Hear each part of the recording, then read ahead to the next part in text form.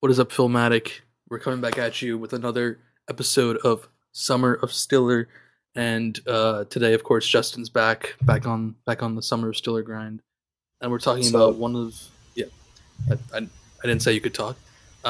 We're talking about we're talking about one of probably the biggest Ben Stiller franchise, unless I'm missing something. Night at the Museum.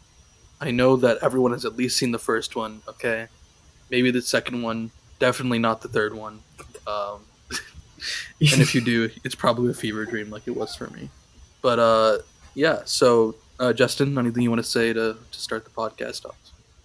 Yeah, can we just get a round of applause for that fantastic introduction that we've just seen? Oh, unfortunately, I don't have an applause sound effect, but I do have a drums. So there you go. Yeah, it works. Same tier. Nice. Yeah, that intro was kind of crazy, wasn't it? Yeah, that was crazy. We were able to just come up with that on the fly. On the fly, we definitely didn't take too long to even. Yeah, no, that was crazy. I hope people like it. Yeah, me too. Like it. You guys go back and replay the intro right now if you want. Just pick up on those hidden details and Easter eggs. But yeah, so we're gonna start the Night Museum episode.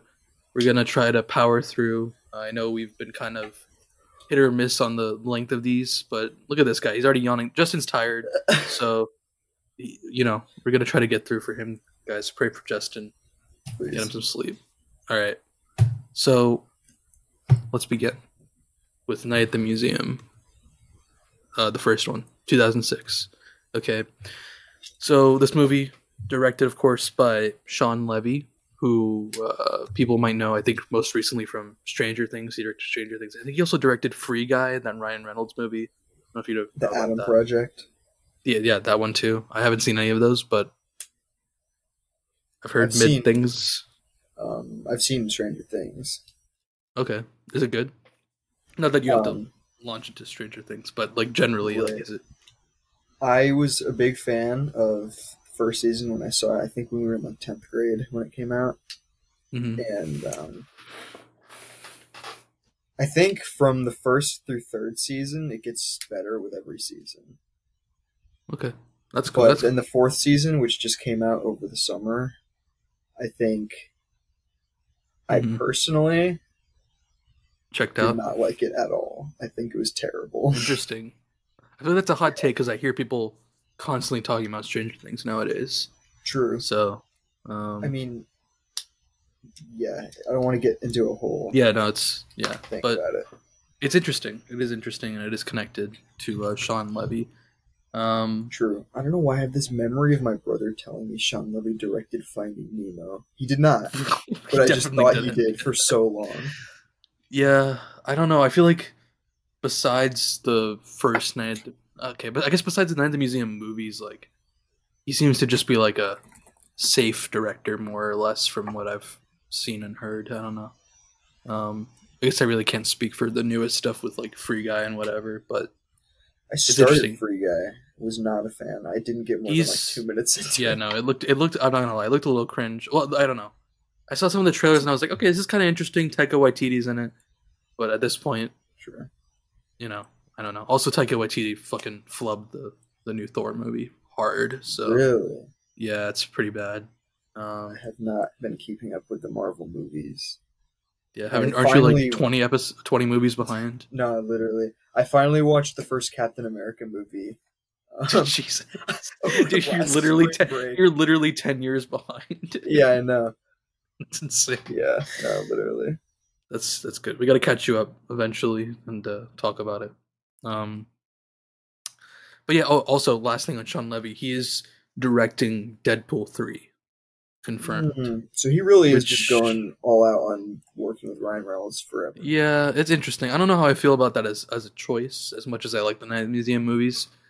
I feel like I don't know. I hope the script kind of carries it, because again, I don't know. I feel like he's not a bad director. He's just like okay. I don't know. I like Deadpool 2 a lot. I like David Leitch's take on it. I know a lot of people don't like Deadpool 2, but I was a big fan. I honestly don't remember much about it. I remember I didn't dislike it, but I think I might have preferred the first one. Yeah, no, I mean, it's fair. The first one is like really, really solid and tight, and just it knew. I think Deadpool 1 knew exactly what it had to do, and it did it. And I think Deadpool 2 just suffers from, if anything, the reputation of 1 and being a sequel. But I think if people, and I want to eventually do an episode talking about it, but if people eventually, if people want to open their minds and look at it from a different perspective, I'd recommend watching it or rewatching it, because I think it's really good and it's very comic booky in the best ways. But anyway, enough about Sean Levy and Deadpool. I figured out what I was thinking of, by the way. It was another guy, Andrew Stanton, who did direct Finding Nemo, who also directed another episode of Stranger Things. Oh, okay. So I was getting some confusion there going on. Okay, I think it is hilarious that the guy who made Finding Nemo did an episode of Stranger Things. Yeah, that is kind of crazy. Specifically in the second season. I wonder, did he make... I didn't see... It's strange because obviously, like so many others, I've seen Finding Nemo like 100 times. Right. But I never saw Finding Dory. And it is directed by Andrew Stanton. Is that who that is? Yes. Is it a different... Am I mixing up the name? No, that's him. That's him, okay, yeah. I don't have strong opinions on Finding Dory. I remember thinking it was kind of overhyped when it came out. Like, when I watched it, I was like, yeah, okay, it wasn't bad. But... Yeah, no, I mean, Finding Nemo is one of the best Pixar movies in my opinion. Oh, yeah. Oh, my God, it's incredible. But yeah. So, that's a little intro digression there. So let's jump into the first night at the museum. I guess no one seems to have a problem with this. The 3 people who are listening to these, let us know if you have any objections. But I guess the best way to keep going about this is doing the plot and then just stopping along the way. I mean, what do you think? Yeah, I guess. Yeah, I feel like everyone has seen Night at the Museum, especially people watching this. Right, which is why I feel like this one will go kind of quickly in terms of plot things. I was surprised how old it was, bro. Like, yeah. I mean, it makes sense because I literally have always just fucking known about it. I mean, it came out when we were 5. So, like, we're like, obviously, I had it, like, I remember famously, my family had a DVD of it that got, like, scratched. Oh, and, like, classic. Whenever I wanted to watch it, it was fucking scratched. And then at one point, we, like, went on a trip to this, like, house on Lake Lanier in Georgia. To, like, because, like, we were going to visit, like, old friends from when we lived in Georgia.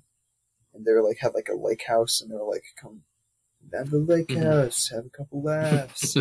And I, for some reason, brought... Like, we got a replacement disc for Night at the Museum. And Holy I brought shit. it. And then we left it in the DVD player there. No. Yeah. Oh, no, dude, that's what happened. It wasn't scratched beforehand. I left it in the DVD player, and then they mailed it to us. And when they mailed it to us, it was fucking scratched. Yeah. Oh, my God. That was fucked forever then. Dude, the classic scratch seat DVDs are the ones that, at least all of these, like, they still worked, but they would skip at a certain point in the movie. Either skip or just stop, right? So, like, I remember we had a Harry Potter Chamber of Secrets DVD, which I was so young I didn't even know anything about Harry Potter, nothing, that this was the second one, whatever. It's just like a movie. And it would start and I'd see the fucking freaky ass, at the time, the Dobby scene where he's in the room. Oh, he's fucked up, yeah. Yeah, and especially back then, like when you're a kid, you see that scene. Yeah, I hated Dobby as a kid. He was so creepy. And then Ron and Harry would like get in the car and they'd start flying and like, okay, things are, and then it would just skip like an hour and a half. Like, yeah, that's hilarious. It's a classic. And then like, just what's going on here? Like, right. And there were so many of those like that. I don't know how fucking DVDs would get scratched so easily if they were sitting in a fucking DVD case. I don't know. Probably from like little kids like handling them. I guess. I know we were never allowed to like do any of that, but yeah. I don't know. It's weird. Interesting. I do think people should. Speaking of DVD, sure. Somewhere around here. I don't know where it is right now, but much like they say the someone's room is a reflection of their mind, right? So much like my mind, this keeps getting further and further pushed in the back of my head as it becomes less relevant. But the Suicide Squad DVD, guys, it's still available. We have one contender so far, but this particular contender, and I don't have any fear saying this, and I'll explain why. Cheated. Okay, I won't say who, but someone on the podcast who's been on the podcast multiple times and was on one of the episodes. One of them, this one particular one, rhymes with Bauerbeist, but their partner. They told their partner to comment on the thing for the DVD. And look, I get it, everyone's just trying to help out, but look, come on. You gotta play the game, you know what I mean? You gotta actually listen to the episode and get to that point and comment. Right. Not saying, again, I have no fear saying that because I know that neither of them will be watching this right now. So true. Which is just cruelly ironic. But anyway, guys, I'm letting the rest of you know. The other two of you that's still available. And if you are listening at this point, literally what is stopping you? You see, like, what could be stopping you from just commenting? It doesn't have to make any sense. It could be a singular word. It could be an emoji. You could, or put it on your, before I was saying put it on your story, but I guess you don't want to out yourself as being a Filmatic listener or whatever. But, like, come on, guys. Maybe I wasn't paying attention enough, but have you even said what it is, or is it just assumed at this point? Like, people know what you're talking about. I think I mentioned it really quickly when I was talking just now, if that's what you mean. Okay. But yeah, it is the Suicide. No, I said it really quickly, but it is the Suicide Squad Blu-ray DVD. That is somewhere in my room. Yeah, in case it wasn't clear. I don't know anymore. That's hilarious. I assume it gets funnier the longer we do it. So it does to me. Yeah, that's what counts. Right. Anyway, jumping back in, Night at the Museum. You guys have seen this one. You know how it goes. We start off. Ben Stiller. Cecil? Cecil. Gus. So it starts off in this one, of course. Classic Ben Stiller down on his luck moment. Am I right? Dude. Because we're sensing a theme here in the summer of Stiller. Yeah. It's just another movie in the Ben Stiller genre. Truly. I can't think of a movie where he isn't, like, in some way, like, fucked. Yeah, like, I don't know. I guess maybe, like, Tropic Thunder. No. Anyway, whatever. We'll get into those when they come. But right. So down on his luck, he's divorced. He has a 10-year-old son, and he's worried that his son, isn't connecting with him as much anymore because he doesn't have a stable job and living situation. Also, Paul Rudd plays the stepdad, which is caught me by surprise because obviously when I was younger I didn't know who Paul Rudd was, but yeah. He does a good job in his little limited role. So, of course, Larry turns to a job at the Museum of Natural History. And even though he doesn't have the best resume, he strangely kind of gets in right away. And, of course, we meet Cecil, played by Dick Van Dyke, and his two friends whose actors' names I don't have pulled up or no. But I know Gus. Oh, Mickey Rooney. Yeah. Who got the third film dedicated to him, of course. This is so true. Yes, and I unfortunately don't know the name of Reginald's actor. Yeah, I'll look that up. In my defense, I only know Mickey Rooney because my dad always pointed out every time we watched a movie when I was a kid, and didn't know Dick Van Dyke either until literally this time we watched through it and you pointed it out. Yeah, no, they're all awesome actors, legendary actors. Reginald is played by Bill Cobbs, so shout out to Bill Cobbs. Jesus. Yeah, so they're the retiring night guard, and of course they're all played hilariously. True. Cecil's very charming. Gus is What does he say to him? He has some insane lines. Like, yeah, he literally always just calls him like some random like 2-syllable word. Lunchbox. Like, yeah. You got something to say, hopscotch. It's always perfect. There's nothing better than Ben Stiller getting like yelled at and the face that he makes. Like, it's no, dude. He always, yeah, it's just so Ben awesome. Stiller of him. Yeah. So, also like the line in the movie, Cecil's like giving him like all the instruction manuals and stuff, like rushing to leave, and he's like, "Just don't let anything in, Larry, or out," and like closes the door.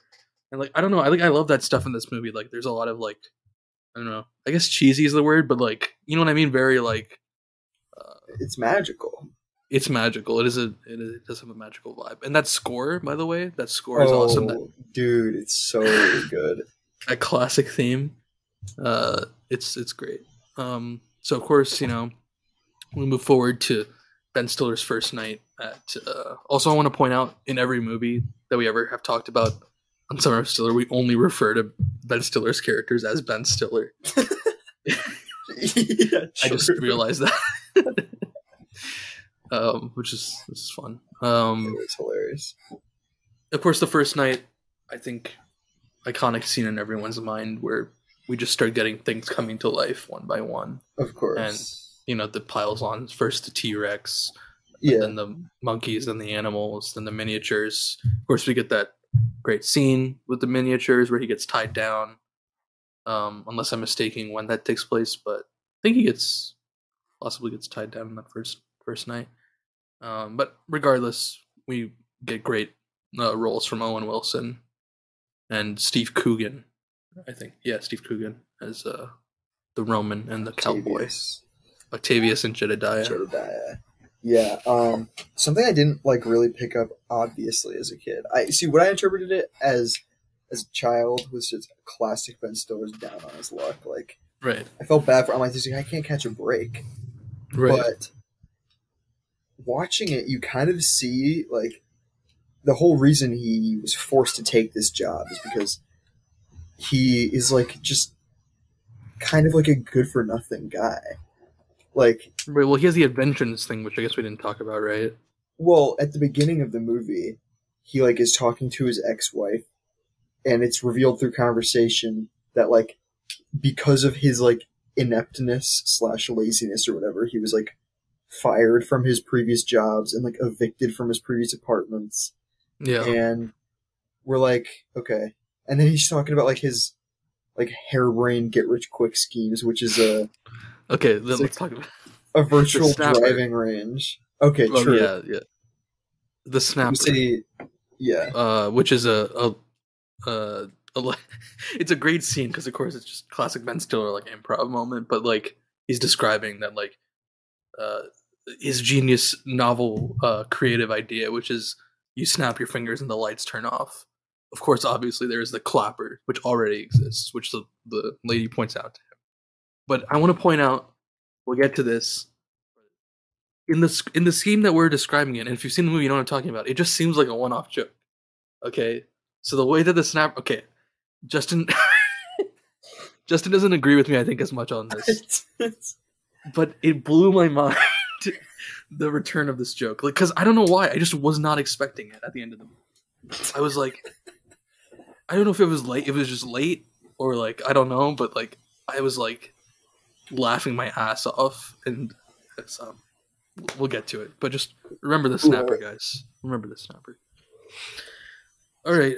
Well, what I was going to say was that we hear all this stuff, and maybe it's not evident it's because he's like shit at his jobs and everything, and maybe it's like, man, he's just like caught in like a rut, vicious cycle of capitalism, you know? Right. But then he gets this job at the museum, you know, the job at the museum at night, and he's like handed this thick instruction book, and Cecil's like, remember, Larry, don't let anything in or out. Right, you know, exactly what you just said. And he immediately just like tosses the instruction manual on the desk and starts like playing with the like the relay system, and then just falls asleep for presumably who knows how long. That's actually a good point. I guess I didn't really think about just that. Like clearly puts no effort into his job. Like, didn't like Maybe, actually like. huh? Do you think they could have dove into that theme more? Like, as a like, I feel like they could have turned that into something where it's like he's a slacker, he doesn't care, and he pays for it, of course, in that first night when Right. everything runs amok, and yeah. But maybe they could have added something where maybe towards the end of the movie, it's like he has to actually step up, which I guess he does, but I guess it's not as like it doesn't feel intentional. You know what I mean? That's the Right. theme of the arc of his character. Okay, so he experiences the first night. Everything comes to life and terrorizes him because he didn't read the instructions and he just Right. fell asleep. He quits after that. He gives up because he does give up, and it's not worth the absurdity. Honestly, in that scenario, in this singular scenario, yeah, I would also probably quit. Actually, it would be kind of insane. I don't know. Who could say? Who could say? The point is, it's understandable that he would quit after what happened to him. Exactly. Yeah. The reason he is forced to not quit is because he wants the job to impress his son. Not just to impress his son, but also to maintain the woman. The ability. True, but see, to maintain the ability to have and like see his son, because if he doesn't have a job, his ex-wife is like, oh, it's good for him to see you, etc. So like he's sort of the responsibility is forced upon him, but throughout the movie he kind of adopts it, and of course as his character changes throughout the series, he now feels a sense of obligation to protect these exhibits, and is now out of his own volition going out of his way and taking them into his responsibility, even when it isn't anymore. So right, and then of course he also gets a love interest for no reason, but yeah, a different one in every movie. Yeah, he does. It's kind of messed up. It's never even explained. It's not. It's literally just there for the sake of being there. I mean, you do get the funny scene. Oh, actually, I mean, I guess you could argue like she's like the historian or whatever. So she like I guess before he goes back to the museum, gives him information, or like inspires him to do research or something of the like. I don't know if you remember this. They're like walking in the park when he's like going to coffee. What does he say? He has a funny line about a coffee meeting or something. Little like conversational download or something like that. Yeah, it's like informational coffee, I think it was, or something. You're right, like that. Yeah, which is funny, which is great, but yeah, I guess there was some purpose, but like, and it did give us the funny line of informational coffee, but I don't know. Right. So, yes. So he goes back. Obviously, he reads up, learns a little bit more about the exhibits, knows how to deal with them. However, there's also so I think what happens, big thing that happens after that is then one of the Neanderthals get out, and one of them just disintegrates into dust. Yeah. He escapes through a window that the shitty little monkey opens. True. And he burns up in the daylight because he can't. And he has like that haunting score music in the background, and he looks up at Ben Stiller in the window in the last second and then fucking dies. And then he gets hit by a car. Yeah, he turns into a pile of dust, and this street sweeper just like cleans it up, and it's fucking gone. Right. Just like had to be intentionally like funny, even though they were playing like sad music. Right, like, of course. It's insane. And then of course, this leads to who we haven't talked about yet, Ricky Gervais's character as the museum director, like threatening to fire him. He has a great scene in this movie with Stiller. God knows I'll butcher it if I try to do it. But it's a funny scene where he's like pointing out to him that the exhibits are fucked up and whatever, and something absolutely comedy blood blast. Yeah, so true. Yeah. I was just saying he has like this hilarious like speech pattern where he will just like trail off and not finish any of his sentences. How funny is it? It's kind of like that. And then he like, it's just like, yeah. and he like pretends as if like it's so evident what he's gonna. He's like, It's like smug, if you so like, much as yeah. do this again, I swear it will be. Am I clear? Am I clear? Have I It's a made good myself? accent. It's like, It's like, dude, it's much so better than funny. I can But do. like, the funniest one definitely is when like the Octavius is like in the stocks in the Wild West world, and he's like, Yeah. "Do you think that's funny? Because I don't. I think it's about as funny as a fence."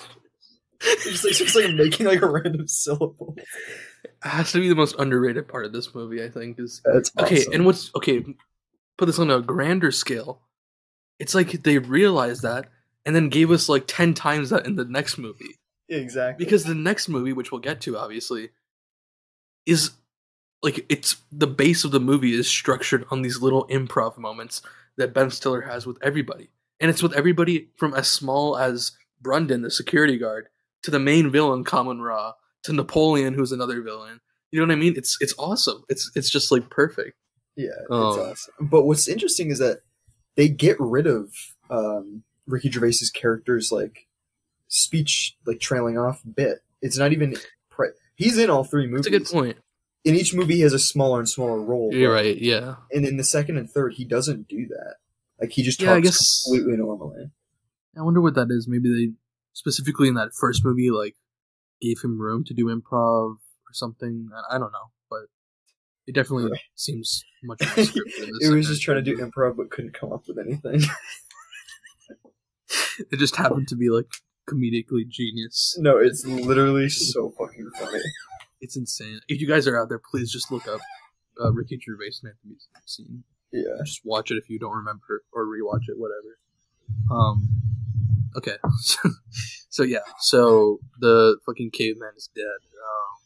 Okay, and then the next night, after I guess reading up more, Ben Stiller brings his son to the museum. He's like, "You're not gonna believe this. You're not gonna believe this, Morty. You're not gonna believe this." Fucking say hello to Rexy. Yeah, that's a good one. And of course, Rexy does not come alive. No one comes alive because the tablet is being stolen by Cecil, Reginald, and Gus. Cecil Fredericks? Yeah, no, they're... Do we even mention that the tablet even exists? You guys have seen the movie, you know. Yeah, that's what I'm saying. Like at this point, like, you know, okay, if you don't know and don't remember and are listening to this, the reason that the museum comes to life is there is an ancient Egyptian tablet that is in the tomb of not Akhmenra, and every night it brings them to life. But the whole reason that Cecil and his friends were being shady was they're trying to steal this and sell it for retirement money. Yeah, so they're stealing it, and of course, this leads to a great. I guess I'm skipping ahead, but he gets help from some of the exhibits to fight for the tablet back. True. We haven't even mentioned the supporting role of Robin Williams as Theodore Roosevelt. I just felt like that was so implicit in. Come on, how do you not know about? Okay, yes, Obviously. Robin Williams. Why are we even doing the plot of this movie then? I don't know. Everyone has seen Night at the Museum. That's a good point. I guess, yeah. Okay. You guys know how it goes. He goes and he steals it back, and there's a great scene. Yeah. So there's two great scenes. There's the scene where Jedediah and Octavius are slashing the tires of the van. Yeah. Oh my god, it's so funny. It's like slow motion, and they're like, it's great. It's great. It's like super up close and they're like fucking with the air valve, and it's like blasting air, and they're like fighting against it, and guys are getting like blown away, and then it zooms out, and literally you just hear like a like. Yeah, I think that shit will like never not be funny. Yeah, and they reuse that bit in every movie. They do, and it was always funny to me, at least. Yeah, it's pretty funny. Just the repetition, if anything. Right. Nothing else. Classic. which leads to Cecil taking a stagecoach instead, True. which is pretty absurd and cool. Right.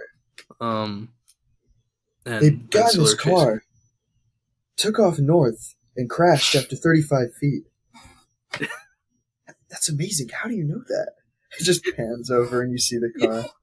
Right, which is, you're referencing, of course, Sacagawea. If you don't remember, guys, Sacagawea. Sacagawea. Sacagawea.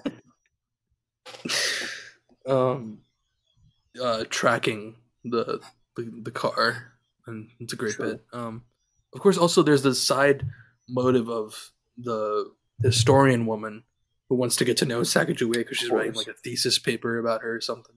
Carla Gugino. Otherwise, what I knew her as a child was the mom from Spy Kids. True. That's a good point. Yeah. It's another, her and Ben Stiller, like, it's kind of like hinted at that there might be a bit of romance there. Maybe. But it's purely professional little information download coffee. Right. But then at the end of the movie, he gives her a very, he gives her a look. Does he? Yeah, you don't remember when he's like looking out at everybody? He sees his kids like partying with them. Yeah. And then she's like talking to Sacagawea, and then she like looks up at him, and he's like, he doesn't actually do a thumbs up, but he gives her the look like, I want to come have sex with you. You know what I mean? Like, of course. And then it's never ever mentioned. And then she disappears. She's not. She died in a car crash. They never mention it. Yeah. Yeah. Rip her character. True. I wonder if they want. I wonder if they even like considered writing her into any more scripts, or she couldn't do it, or you know what I mean. I think it'd be funny because the next one obviously is the Amy Adams romance. But anyway, you heard of the Bechdel test? The Bechdel test? Bechdel test. No, I don't think so. It's like a test created for movies to see if they pass based on female representation in the movie. And the qualifications for it are that two different female characters have to speak to each other about something that isn't a man. And I think it's kind of an interesting concept. I think it's kind of limiting in some regards because, for example, the example that brought this to my attention was the movie Gravity with Sandra Bullock. Mm-hmm. Gravity spoilers coming up right here. I was just going to say, it doesn't pass the test, which on the surface level, just the fact, the binary yes or no doesn't pass the test kind of puts it in a black and white kind of perspective. So this movie doesn't pass the test, but also she's the like only character in the movie after the first like 10 minutes. It's just her. So it's kind of like it seems like it doesn't really always give the best, like, what's the word? Like, representation of the movies. Right. It does seem a little limiting, but I guess it is a good, like, general test of, like... Especially because it's so... Like, I feel like I was going through movies that I'd watched recently, and so few of them actually passed it. But Night at the Museum did pass it, but only by the skin of its teeth. Because it's, like, the end of the movie, Carla Gugino talks to Sacagawea. Right. So, and it's about Sacagawea herself. It's not about another man. So. Right. Well, because the whole movie, I'm seeing this now because I looked it up. But the whole movie, she's like, I need to ask Sacagawea questions. What would she be like? What was it like being with those explorers? What are they? You know what I mean? For her thesis, and then all we ever see her do is like, "You're Sacagawea," like basically. You know what I mean? Yeah. That's what this person is saying, at least. That's why it barely passes the test. You rock. I think that's what she says. Yes. Oh God, yes. We're talking about Ezra Miller. Let's not talk about Ezra Miller. Jesus Christ. Last I heard, he was on a farm with a baby and a bunch of guns. Yeah, and there were, quote, loose bullets around the baby. Right, like in its mouth or something. Am I crazy, or where the hell did he get a baby? I think the mother was like a fan or like part of his cult or whatever. Right. And she was just living with him for some reason. I guess we don't know why. But dude, literally, what the hell is happening? Yeah, last thing I can see here is August 7th. He was arrested for felony burglary in Vermont.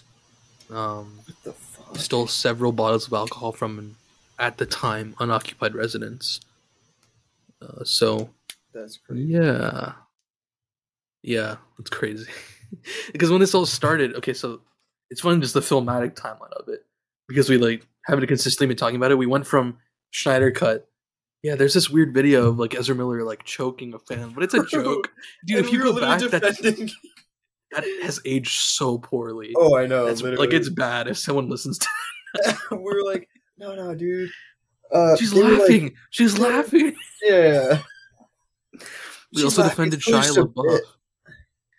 We didn't defend Shia LaBeouf, but we defended Shia LaBeouf in the context of him not being racist in that video. Right, he was only asking for a cigarette. He was unironically, why would he ask for a cigarette if he was racist? But I don't know if you saw this, the most recent Shia LaBeouf stuff that came out, but have you heard of the movie Honey Boy that he made? Okay, it was came out a few years ago. It's about like his abusive. Well, at the time he's like, okay, it's about the abusive relationship with my father. It's a true story. Recently, it came out. He said in an interview, he was like, "Yeah, no, that was all fabricated. I had a loving relationship with my father." That's crazy. Which is I don't know, not like he didn't like fucking do any Ezra Miller tier shit, but right. Well, also, didn't he admit to like physically abusing his girlfriend, FKA Twigs? Oh yeah, I guess yeah. I guess he's yeah. I didn't know too much about that, but yeah, I also don't know much about it. I just know that he like admitted that it happened, and right. I think he was saying it had something to do with alcohol abuse, if I remember correctly. And I also believe I remember hearing that he was like getting treated for it or something. Yeah. Yeah, she filed a lawsuit against him citing sexual battery, assault, and emotional abuse. That's what I see from just a general search. Interesting. I think the Shia LaBeouf one definitely hurts a little more. Like Ezra Miller, like I knew him from fucking Justice League or whatever, and I mean what he's doing. Yeah, like obviously all the stuff he's done is terrible, but like just like wow, that Ezra Miller's crazy. But Shia LaBeouf, it's like come on, man, those Transformers movies. Transformers, Surf's Up, Holes. Bro, you're gonna tell me Stanley Yelnats? Yeah, it always hurts when like someone you like grew up watching, ends up being a complete asshole. But it's the way it goes, I guess. That's what I felt about Johnny Depp for so long. Back when everyone believed Amber Heard. Yeah, I didn't really follow the case things too much, and I don't really want to. Yeah, I don't know. I do think it's probably more complex than Black or White. You know what I mean? But yeah, no, definitely like that stuff in the beginning was bad, dude. She shot his pillow. True. Biggest thing is we lost a Pirates movie because of this whole seriously. This whole chicanery, dude. And I like Mads Mikkelsen more than the next guy, but his recasting and honestly kind of dodged a bullet because that movie was fucking asshole. Holy shit! I heard it was bad, dude. Dude, The Secrets of Dumbledore. Dude, it's crazy because I was obsessed with Harry Potter all through elementary school, most of middle school. But I never saw any of the Fantastic Beasts movies, and I don't feel like I missed out on anything. I do want to see the first one, though. I want to see the first one. The first one I liked when I first watched it. I rewatched it over the summer, and I was like, yeah, it's okay. It doesn't have the same magic that Harry Potter had. Right. It doesn't feel like the same movie. First of all, there's Americans in it. Okay. It's not in London.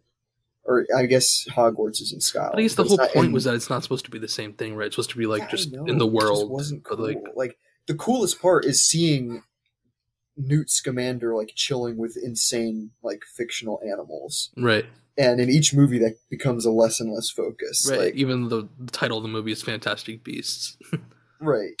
Like in the first movie, it was decent. The movie's about him like trying to recover them, I think, or something like that. Right. The second one and the third one, I feel like it like shows a little bit of the beasts at the beginning of the movie, and then it's just about other stuff. The second one was also terrible. Oh, also hilarious. Ezra Miller is in all three of these movies. I did hear that. Dude, I just wonder what they're gonna do with the Flash movie. They had it, dude. They had it ready to go. It would have been out by now. I think It's probably just not around gonna this come time, out, whatever, right? sometime around this time. It's probably just not going to come out, right? The problem is they sunk so much money into it that, at least from what I'm reading, that they don't know what to do because of how much money they've spent on it. They can't afford to like not release it / put it on streaming. I think what's hilarious though, and I do think I did mention this on one of the podcasts, maybe it was the Slap one or whatever, but like if they had just released it as planned when the original things were coming out, like way originally when people were still like very vague on it, there wasn't really any solid details or whatever, they probably wouldn't have been fine because they had plausible deniability of being like, well, we didn't know, we've had this plan, we didn't know all this shit was gonna. But now at this point, they put themselves in such a position where it's like, what do you do? Like, dude, you know what I mean? Watch me have sympathy for them. Watch me have sympathy for a multi-million-dollar corporation. I never knew this would happen, but I made some pea-brain decision to try it because obviously they knew about Ezra Miller. They were just like, "Oh, maybe we can do it fast enough. People won't notice." And obviously, they had to be quicker than that. Yeah, I don't know. It does suck for like the people who worked on the movie on a smaller level. That is Michael Keaton's in this movie. Fucking like, there's a new Supergirl in this movie. There's like all sorts of things going on. Ben Affleck's in this movie. Oh, yeah, dude, rip Ben Affleck, bro. Yeah, poor guy. Not poor guy, I guess, because he's marrying Jennifer Lopez. He doesn't have to worry about fucking keeping up the standards of being Batman anymore after this Flash movie. He's a multimillionaire. I mean, maybe not rip Ben Affleck. Maybe you're fine, Ben Affleck. True. Anyway, that was our little celebrity gossip interlude. Yeah, back to Night at the Museum. Back to Night at the Museum. I think we're pretty much finished. I mean, obviously they retrieved the tablet, so on and so forth. Okay. I do think this is interesting, is because of the events of retrieving the tablet, there's like footprints, dinosaur footprints in the snow, and like caveman drawings in the subways and whatever. Dude, and this hilarious news public footage. Thinking. Yeah, go ahead. Just cavemen like lighting a fire on the roof of the museum, like jumping up and down, hooting. Right, and of course the public copes with this by going, "Oh my God, this is a crazy promotional campaign by the Museum of Natural History to get us to come to the museum," which leads to a huge increase in people coming, which gets Ben Stiller his job back again. Yeah. The ending is pretty fun. It's a fun like family ending. I feel like it's, of course, the iconic, since it being a kid, the Earth, Wind, and Fire. Of course. I don't know. It's good vibes, and of course, this leads to what I mentioned before, the last frame of this movie. Okay, listen, guys, listen. All right, the snap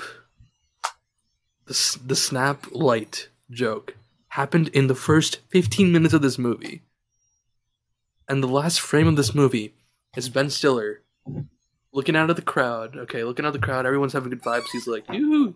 And he pulls out his flashlight, does a little spin with it, turns it on, does a little spin with it, puts it back in the holster, and then snaps, and it turns off. Okay? Is it just me, guys? Is it just me? I don't know. I feel like I'm going insane. I think it's great. It is funny. It's funny. It's fun. I think I just feel like it's genius writing. Okay, guys.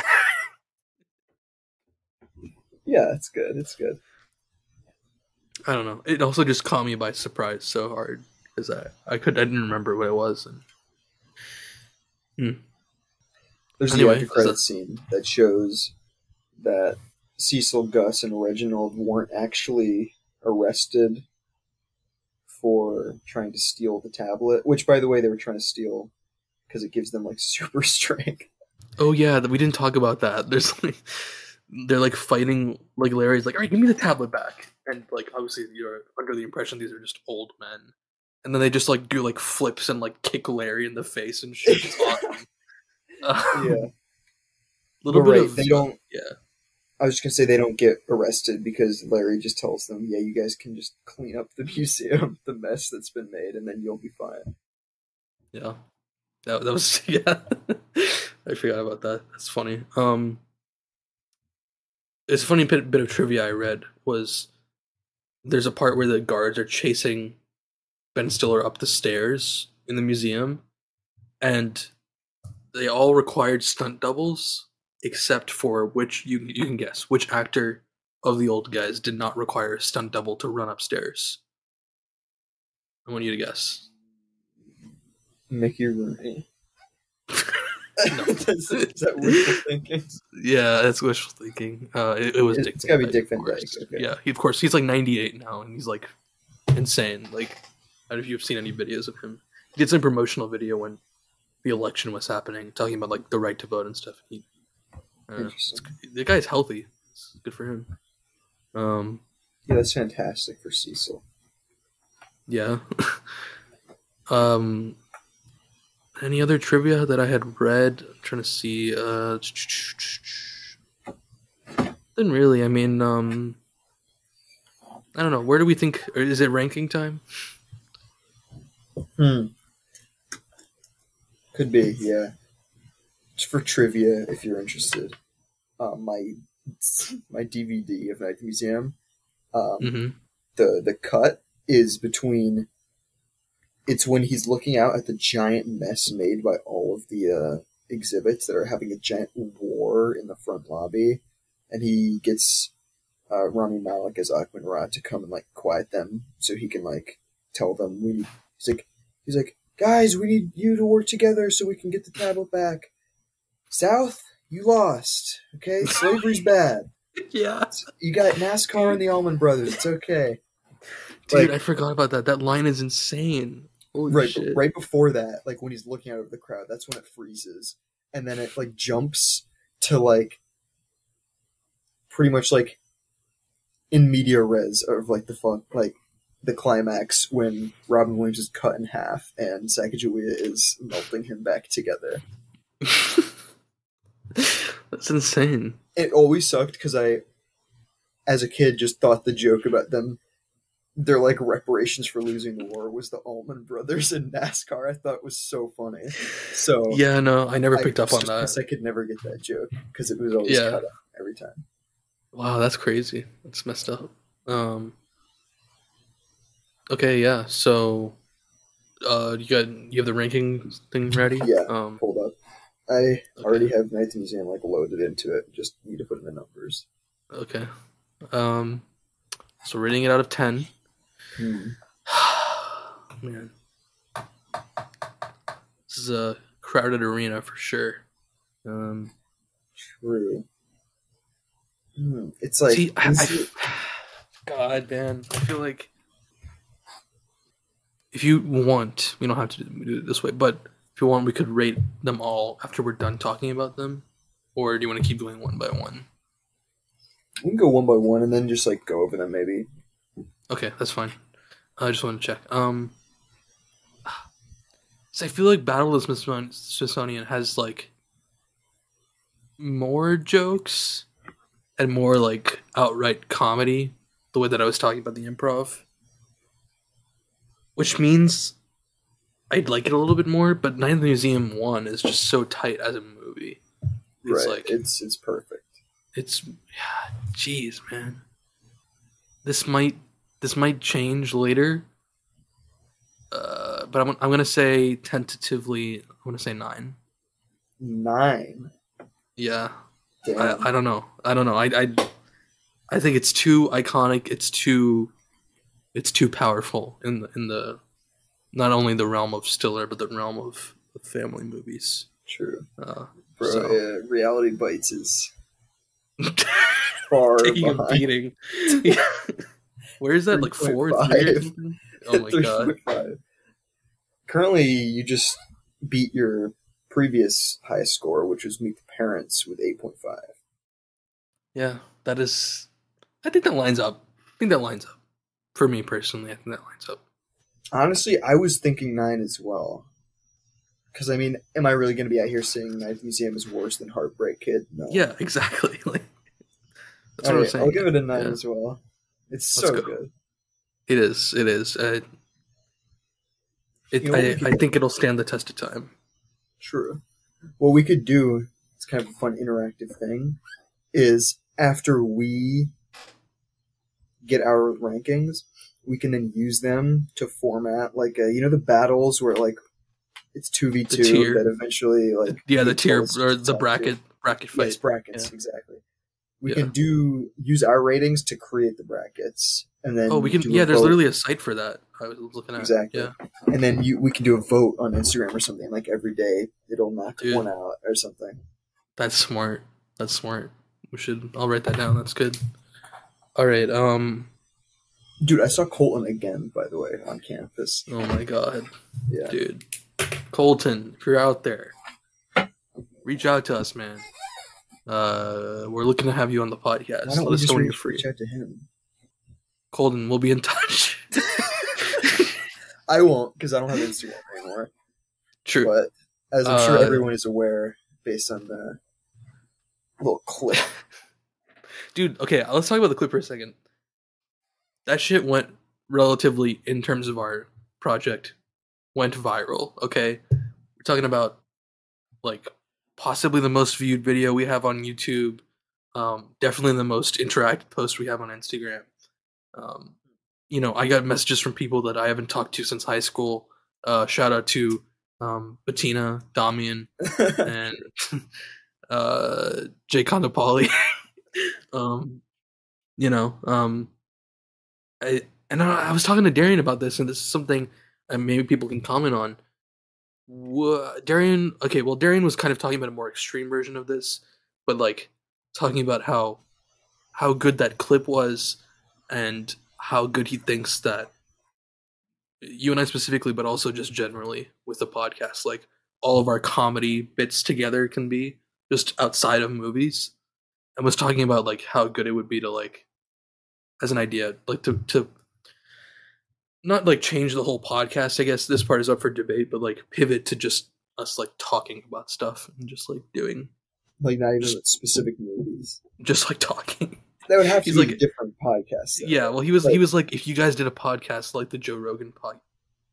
Oh God, I hate brain, but like not format wise, like the Joe Rogan podcast where you're just shooting the shit. He was like, it could be very entertaining. So like, you can see that. Yeah, I don't know. I just feel like it'd be a pain to like make a different podcast and like brand it differently and everything. But I don't know. Guys, let us know. Start over. Yeah, that'd be a pain. But I mean, infamously, Sophia Martinez did tell us the same thing. 2 years ago or whatever. So, guys, if you have any comments about that, make sure you drop them below, as if you will. Yeah, sure. You won't even comment a singular word for a DVD. Yeah, I'm sure you're gonna comment on and give us feedback on the podcast. Anyway, it's crazy how long ago the Shrek podcast was. Yeah, we're talking like a year and a half, possibly something like that. Yeah, that was not my first that I was on. No, you were on one of the quarantine ones. Yeah. That was one of your first ones when you were in New Zealand. True, yeah. And then I'd stayed up and I was like on the podcast my time at like 6 or 7 in the morning, having not gone to sleep. Sheesh. Yeah, because I was what was that, like 16, I think, or 17 hours ahead. Oh my God. Yeah. But at least back then it was quarantine, no school. Right. Unironically, my sleep schedule was like that regardless of the podcast, so it didn't affect that. But I was like literally waking up at like 8 p.m. and like going to bed at like 10 in the morning. That's insane. Yeah. Wow. Yeah, guys, check those out. Those quarantine podcasts are real gems. And I think they kind of lend to that format where we're just talking about, I mean, yeah, like we're talking about movies technically, but like we go off topic all the time and have little bits and stuff. So yeah, those are good. All right, I guess we should speed up and dive into Sure. Battle of the Smithsonian. Stacked cast, bro. When we were watching the opening credits, the names just kept coming. Star-studded, guys. We're talking Ben Stiller. We're talking Amy Adams. We're talking Owen Wilson. We're talking Hank Azaria. We're talking Robin Williams. We're talking John Bernthal. We're talking Craig Robinson. This is off the top of my head. I'm sure. Yeah. I mean, obviously you got Robin Williams, Rami Malek. I don't remember which one you said. You got. I said Robin. Jay Baruchel has like a small bit in it. Obviously, Jonah. And he has a post-credit scene. Yeah, true. I feel like we're forgetting. We're definitely missing some people, but there are so many people in this. Some of which aren't even credited in the main credits. Pretty much all of the big names from the first movie. Ed Helms is in this for a minute. Yeah, true. So true, actually. What's his name? George Foreman is in it. Oh, yeah. That was so weird. Yeah, so I guess we can start with that because that's the beginning of the movie. Because the movie starts 3 years after Night at the Museum. And Larry Daly now runs his own direct response television company that sells inventions that are kind of based on his experiences at the museum. And it starts with him. It starts with a little ad where it's like Ben Stiller voicing over a in-studio commercial. By the way, the guy in that ad running around is Sean Levy. I don't know if you caught that. I did not. Yeah. I don't know why I didn't mention it when I saw it, but it was him. What is he advertising? Glow-in-the-dark flashlight. That's what it is. Glow-in-the-dark flashlight. I was pissed off because I'm like, you went through the trouble. Listen, I'm going to get back on my Snaps soapbox again, all right? You went through the trouble of doing the Snap joke and then making it the last joke in the first movie. And you're not going to start it off on this movie as being a successful invention. It makes no sense, writers in the museum battle. True. Tell me I'm wrong. I mean, even if you like the joke or not, tell me I'm wrong. I mean, come on. I mean, it's... Anyway. Also, I want to mention, in the Night of the Museum Battle of Smithsonian PC game, which I downloaded and played for 30 minutes, the beginning of that starts with a scene that's kind of like this, but it's like a cutscene of video game Ben Stiller on a talk show. And he's like... Also, Ben Stiller voices himself in this game, which is awesome. Anyway, he in this ad, in the in-game version, he is advertising the Snap flashlight. What happened here? The game is more like... The game is far more canonical than the movie. You heard it here first. Yeah, and then of course in the movie George Foreman is there, and he's like, "What's up, George Foreman?" Yeah, he's like multiple times. He's like, "Yeah, George Foreman." It's pretty funny. Yeah. Eugene Levy voices the Einstein bobbleheads. Oh yeah. I thought it was someone else. Has to be an eyebrow joke, right? Must be, right? I don't know what else it would be.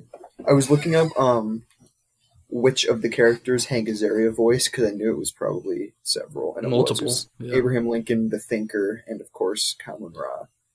Yeah. And when I was looking up Hank Azaria, I saw one of the images suggested was him in a Speedo buff from Along Came Polly. And it was under the article, The Search for... Let me find it. The Hunt for the Worst Movie of All Time. And I'm like... What? First of all, Along Came Polly was not bad. And so I clicked on it. You didn't think it was great. But anyway. Yeah. Worst movie of all time. Anyway. I click on it. It's from 2011, right? Different time. And I can, without subscribing, I can only see a very small portion of the article. And it is this... What website is this? Stereogum.com. It'll be in the annotated bibliography. True. Send that link in the chat. Yeah. True. Yeah, I will. It's like this weird... It's like that kind of cringy, like opinion piece style where they're like really trying to be funny and they think they're like, Yeah. it's like how I thought it was cool to write when I was in like elementary school and I had to do like creative writing projects. It's like Angus Aries' body in Along Came Polly is weird, right? Do we all agree on that? Weird. Yeah. Weird? What? Yeah, that's what I'm saying. It's literally the most pea-brain. Oh, dude. It's cringy on me. I'm going to subscribe real quick with a throwaway email. Bro, there's so many takes to have on someone being jacked, but weird is not one I would expect. Yeah. It's so weird. And that's what they said. They're like, do we all agree on that? At the very least, can we agree that it's unexpected? If I can't get a flat-out weird, I'll take a mumbled surprising for sure. I will admit, it did surprise me. I was surprised. I was surprised. But I was in a good way. I was like, oh my god, yeah. Yeah, no, definitely in a good way. But I certainly was... The word weird did not come to mind. It seems so, like, rude towards Hank Azaria as well. It's, like, so unnecessary. Yeah, I saw you in a Speedo in the new movie. It's kind of weird. It's kind of weird of you, bro. A little strange. Little quirky that you would do that. But, you know. Dude, should I pay $110 a year for fucking Stereo Gum VIP membership? Yes. Dude, that's preposterous. If any of you we should become writers for Stereo Gum. Dude, we easily could. Should we do that? Should we just become writers for Stereo Gum as an inside plot just to derail this article with our own trumping article about how Along Came Polly is one of the greatest rom-coms of all time? Guys? This guy, I'm looking at other stuff he's done. He seems like a fucking no-life. Just like, what is this kid? I'm gonna call him out. His name is call him out. Delahaye. He hasn't. Gabe Delahaye? Yeah. Gabe Delahaye. He hasn't written anything in 9 years, and they're all like really cringe sounding. Comic-Con, this is a message. Humanly impossible. This is a message for Gabe. Gabe Delahaye, maybe you should quit being a writer. Sorry. He just keeps doing it. Oh, that was fucking hilarious. Yes. Okay, dude, but yeah. What the hell? He just has one article. They're all like, it's either the title of an episode of a random TV show, or like something that's trying to be funny, like breaking: Al Roker pooped his pants at the White House. Stuff like that. And then one of them is just, eventually the world will be covered in ash and silence. Jesus Christ. Dude, this guy is scaring me. How do you go from Al Roker shitting his pants at the White House to fucking... What? Dude, maybe this guy's hilarious secretly. He just has an article called Words to Live By from actor James Dean. Interesting. As if he wasn't an actor or something, dude, I don't know. Yeah, so guys, check that out in the bibliography.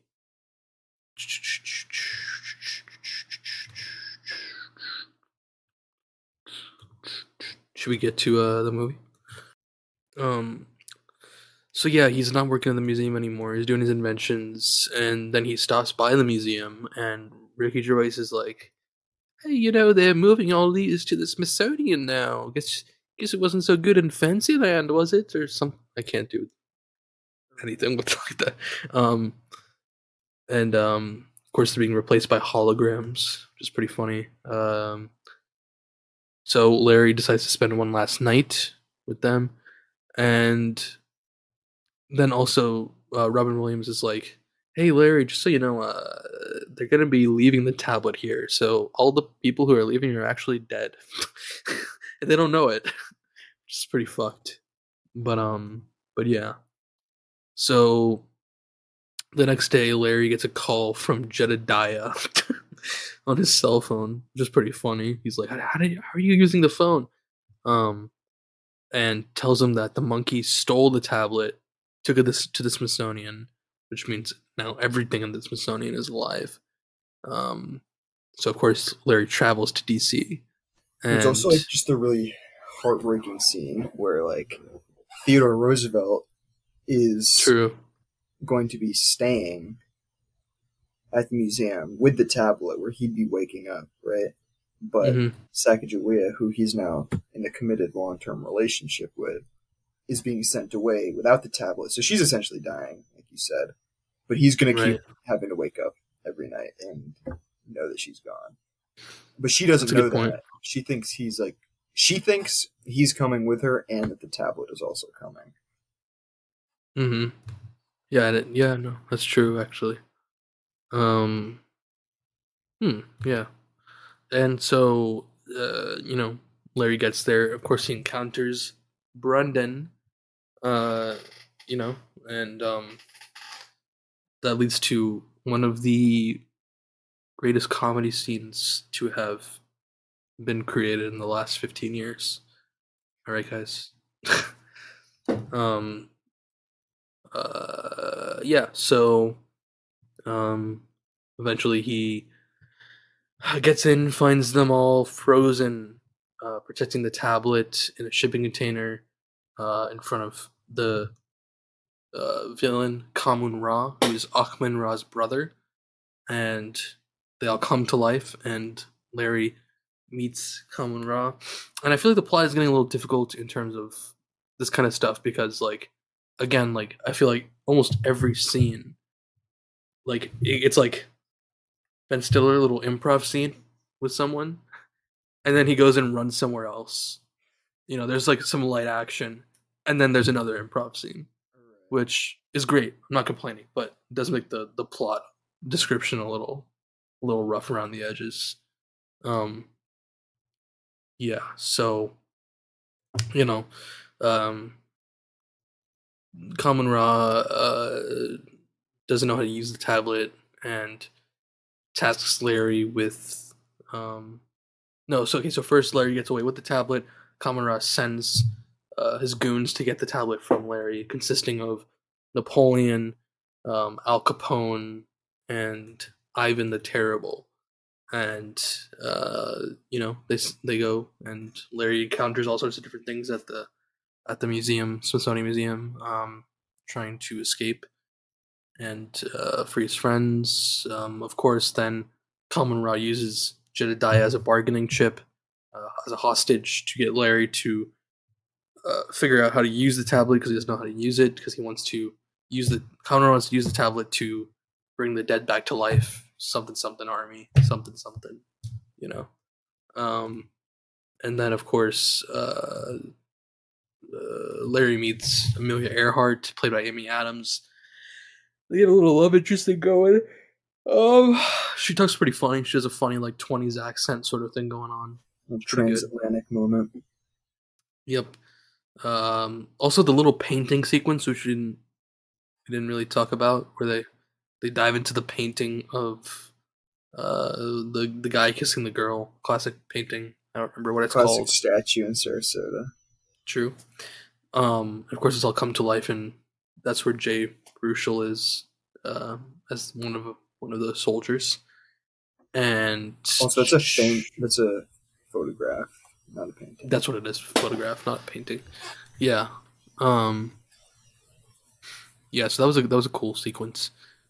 And then, I mean, this is really just a series of them running and encountering different exhibits. They encounter Abraham Lincoln. They encounter, they get to the Air Force Wing and they encounter, um, the Tuskegee Airmen and, like you said, Einstein and all these people. There's a little funny side plot going on where Octavius is trying to get back and free Jedediah. There's a part where he tames a squirrel. No, before he encounters a squirrel, he's gonna storm the White House. Yeah, he's. Which I did not remember. He's supposed to get the president's help. Yeah, which was insane. We're this close to a fucking Obama scene in Night Museum 2. So close. So close. Why didn't it happen, man? God. Uh, my fellow exhibits. We're not gonna go to that. Dude, you know how much money I'd pay to see an Obama Stiller Where's comedy the Obama scene? cut? Okay. Where's the Obama cut? Yeah, that'd be hilarious. That's also the scene Yeah. where they do the zoom out bit again. Right. Yeah, no, it was pretty funny. Yeah, so then Ben Stiller and Amelia Earhart like hijack a plane and crash it into the other part of the museum, and Kamara gets the combination from them, and there's a big fight where all the exhibits are fighting each other, and then uh, Ben Stiller has a final fight with Kamara, which I thought was pretty cool, pretty fun. He fights with his flashlight. There's multiple moments where he uses the flashlight like it's a fucking lightsaber, and he has the force. Like, there's when it starts, I don't know if you recall this, but Kamen like overhead swings the sword at him, and then Larry like does this, and the lightsaber like flies out of his holster into his hand. I do not remember that. Dude, he literally multiple times uses it like it's a fucking lightsaber. That's like absurd. impossible. It's awesome. It's so funny. And then he has a pretty fun fight with him, fighting him with the flashlight. And okay, once again, missed snap joke opportunity. Sean Levy, writers of this movie, you're out there. There's a part towards the end of the fight where he blinds him with the flashlight. Why doesn't he snap? Come on, guys. You're the ones who set this up. All right, True. You know, I'm only working off your logic. Anyway. The door to the fucking fucking underworld is open, and there's like bird creatures and shit, which are kind of freaky. Bird human things and bird person, and Ben Stiller wins the fight, of course, and Kaminora's like, "Who are you?" And he's like, "I'm the night guard," and like pushes him into the portal. It's awesome. Also, I guess we didn't talk too much about Common Raw, but this is really, we talked about this a little bit in the last episode of Summer of Stiller, but Hank Azaria, guys, once again, just totally underrated comedic actor in general. He's great in this. He does a fucking Boris Karloff accent in this movie. He specifically mentioned that in something I read where he based his voice off of Boris Karloff. Dude, who is that? He's a famous actor from the fucking like 1940s. He was in the original like Mummy movie. He was in the original Night at the Museum. He was. Wasn't the Mummy? No, sorry, Frankenstein. He was in the original Frankenstein in 1930. Yeah, I read in the trivia thing when we watched it that Hank Azaria filmed like test scenes. Apparently, some of which were on the DVD, which I guess we could watch at some point. Of Common Raw with different accents. He was trying to figure out which accent he was going to use, and he did like a Southern accent, like a Cockney accent, and then he was like just did a fucking accent of some actor from the 1930s. Like, it's awesome. But yeah, so Larry wins. Fucking kisses Amelia Earhart a few times in the process. Then she flies them back to New York, which Justin deduced would be impossible, right? The time of which, because they had to get there before sunrise. It's like already been dark for like the whole movie. And I think they say specifically there's like a few hours. They say like 3 or 5 hours or something. I'm not sure. But I remember like literally. He says few. I think he's like standing in the museum after the fight, and he's like, "All right, guys, we gotta get out of here. We only have a few hours to get you back before sunrise." Okay. So they have to fly from DC to New York City, and then she has to also fly back to DC in the same night in some shitty ass old plane. True, I didn't even think about her flying back. Literally she's dead. I'm gonna look it up. Yeah, no, there's no way that the fucking Amelia Earhart didn't turn into a mannequin halfway on this flight over fucking like Virginia. Yeah. They plummeted to honestly, the ground. Non-stop flight is an hour and 20 minutes. So, hypothetically, it's possible. It's possible. Okay, it's definitely possible they got there, but did she get back? And get the plane get the plane back into the museum on its fucking. It's okay. It was on Abel opened strings the and door shit. for it. Yeah, Drew's on Yeah. wires. Don't know what the Yeah. fuck they're gonna do there. Also, the fucking giant squid is in the like reflecting. Yeah, there's a conscious moment where Ben Stiller he says that he's like, I got a few hours to get you guys out of here. First, there's something I got to do, and then it cuts to the Washington Memorial Lake, and he lets the octopus, the squid, in there, and he's like, "All right, just be back in before sunrise." Like what? So clearly, they can all just understand English and all know how to get back to the squid. Get back before sunrise. Where's it supposed to go back to? It was in like a fucking wooden crate that has now been destroyed. Go back in the warehouse and die. Yeah. Because wait, was that ever mentioned? Don't they all just not exist, not go back to life anymore after this? Yeah, because he took the tablet back to New York. Yeah, fuck those guys, I guess. So, dude, I guess that in and of itself is the explanation for why Amelia Earhart is not in the next movie. Not even mentioned. I guess, but also, yeah, her granddaughter. I don't even know what to say about that. It's like so unnecessary and stupid. That's what I'm saying. So the movie ends, right, and classic it ends with like a happy museum moment where like he brings the tablet back and Ricky Gervais is like, what's you fixed the museum? You fixed the museum, and he's like, yeah, I just installed. I'm a mechanical engineer, and I've installed a bunch of lifelike robots, animatronic, yeah. And Ricky Gervais, that's fucking crazy. It's insane. I'm going back to my office now. Yeah, exactly. Goes back to, we hear insane moment actually where they do play another Earth, Wind and Fire song. Oogie Wonderland, possibly my favorite Earth, Wind and Fire song. But yeah. Okay. Anyway. What do you mean? Oh, did you say okay? What? I didn't like that tone. What are you gonna say? It's September. Is that the best Earth, Wind and Fire song? Obviously, I'm not gonna say September. Okay, Josh Perna. All right. Yeah, that's a good point. No, you can't tell me he didn't ruin that song a little bit for you. Yeah, he did. Guys, if you're out there, comment below if Josh Perna ruined the song September for you by blasting it on a fucking boombox. True. Week of the 21st of September. I like Let's Groove, I think. Oh, wait, that's actually... Fuck. Oh, man. Anyway. It might be tied. Anyway, yeah. Point is, that's not even the final song, though. It actually ends with Life in Technicolor by Coldplay coming on. Well, yeah, it just like switches all of a sudden when he sees her. But anyway, it's a kind of a nice scene where it's pointless, right? Like you said, because they don't do anything with it. But like Amy Adams waltzes in the museum, but now she's not in Amelia Earhart clothing. She's in normal, yeah. And he sees her and he's like, "Are you related to Amelia Earhart?" And she's like, "Yes, I'm her granddaughter." I'm kidding. She's like, "No, I've never heard that before." And he's like, "Oh, you just kind of look like her." And she's like, "Okay, cool." And then she's like, "Hey, can you actually show me around the museum so I can suck you off in the bathrooms?" And he's like, "Yeah, that'd be great." And then how about we don't fucking do anything with this relationship that's introduced in the last 30 seconds of the movie, and we don't even talk about it. We don't even mention it a single time in the third movie. It's so stupid.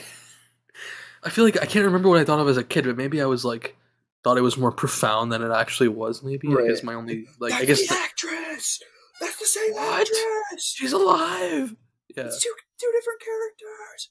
I feel like I maybe thought that it was like her pretending to be human, even though that makes no sense. But like kid logic. You know what I mean? Like, of course. Oh my god, he actually gets. That's what it is. That's all it is. It's just to make fucking kids be like, oh, he does get to end up with Amelia Earhart in a way. You know what I mean? Like, I don't know. Yeah. But like, I don't know. I guess that's the one not negative because it doesn't really impact the movie too much with these movies. But like, Ben Stiller always has to have a romantic interest, whether it services the plot or not. Yeah. Anyway. I mean, it does lend his just romantic interest with Amelia Earhart lends itself to the hilarious Napoleon bit.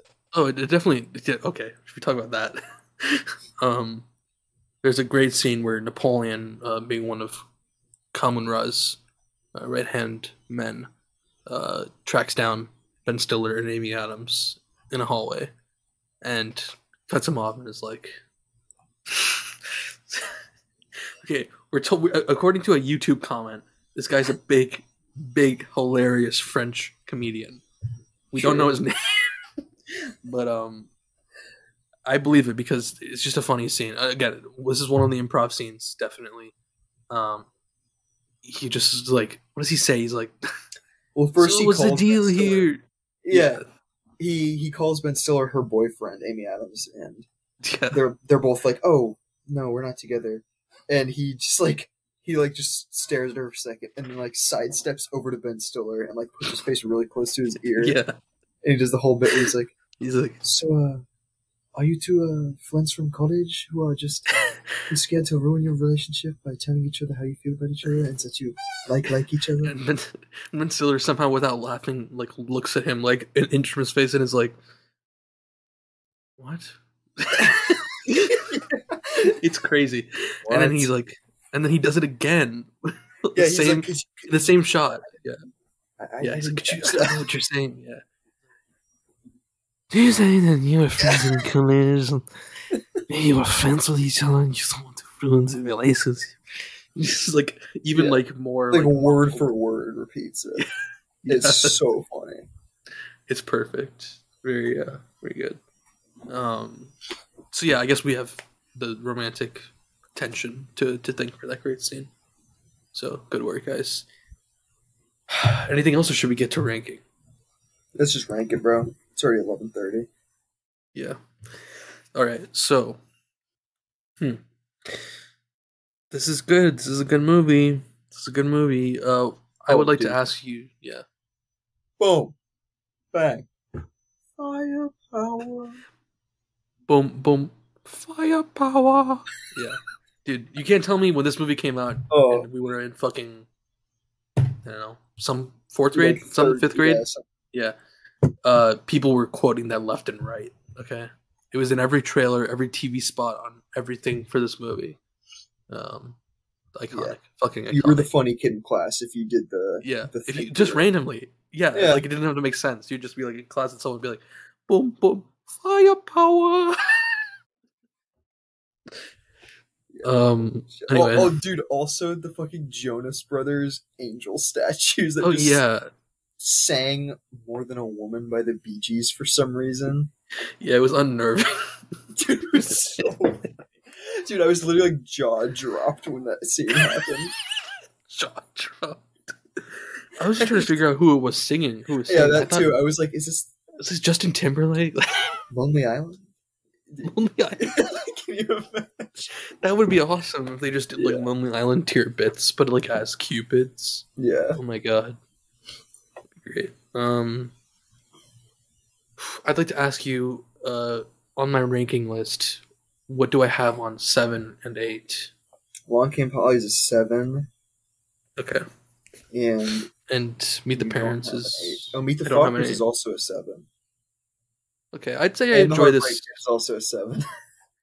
Okay, that's interesting. Might have to amend that later, but I think I enjoyed this a little bit more than those movies. I'm leaning towards a 7.5 right now. What do you think? What are you thinking?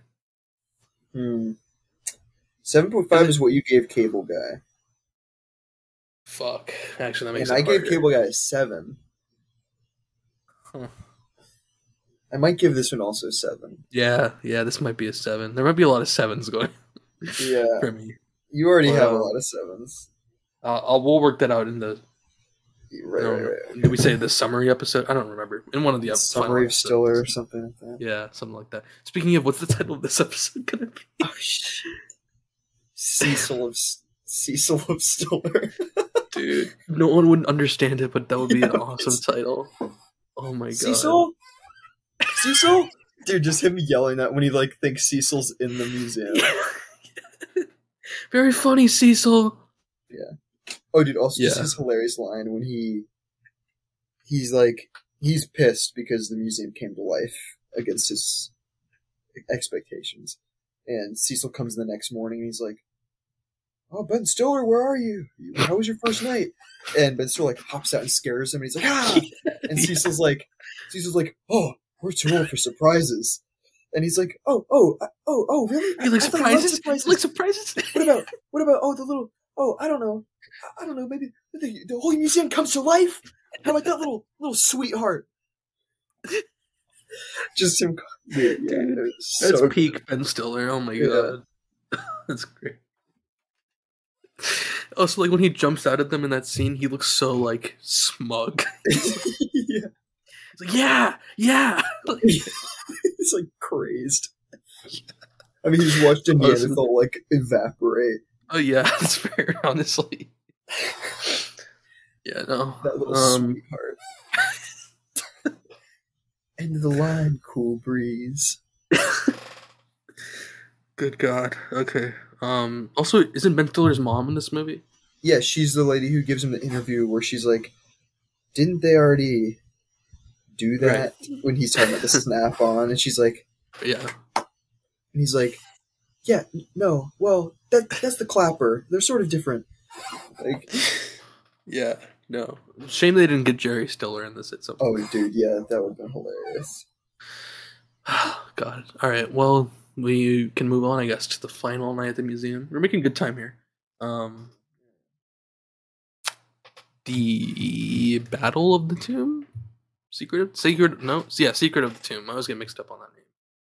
I barely remember this. I know I had seen it once when it came out. I had like flashes of memory, but really I just did not know what to expect going in. I know you hadn't seen it at all, right? True. I hadn't seen it, and I'd only seen Battle of Smithsonian once. Interesting. Okay. Yeah, so this one came out in 2014, which, I don't know, sounds like kind of like a more recent... It kind of like, at first I was like, what? No, I thought it was staggered more. I thought the first one was like 2003, and then the next one was like 2007. You know what I'm saying? So 2003, bro. That'd have been crazy.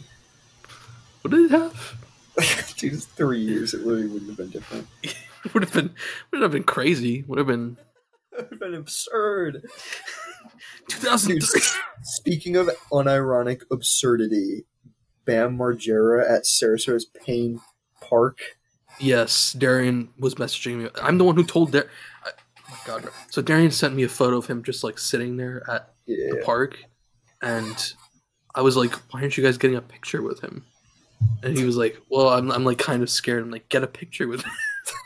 I mean, I'm like, "Don't do it." Obviously, like if he doesn't seem like he's up for it, but like if he seems like he's up for it, you should try to get a picture. And so right after that, he got a picture with him. Both of them got a picture. So it's crazy. Why is he in Sarasota of all random cities? I don't know. I know that he wasn't on the newest I haven't seen it. He wasn't on the newest Jackass because he was in one bit.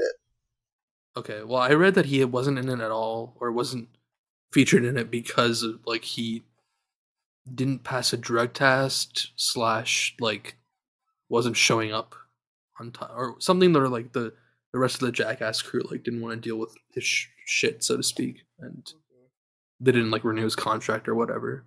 I don't know. Anyway, I don't know why he's in Sarasota.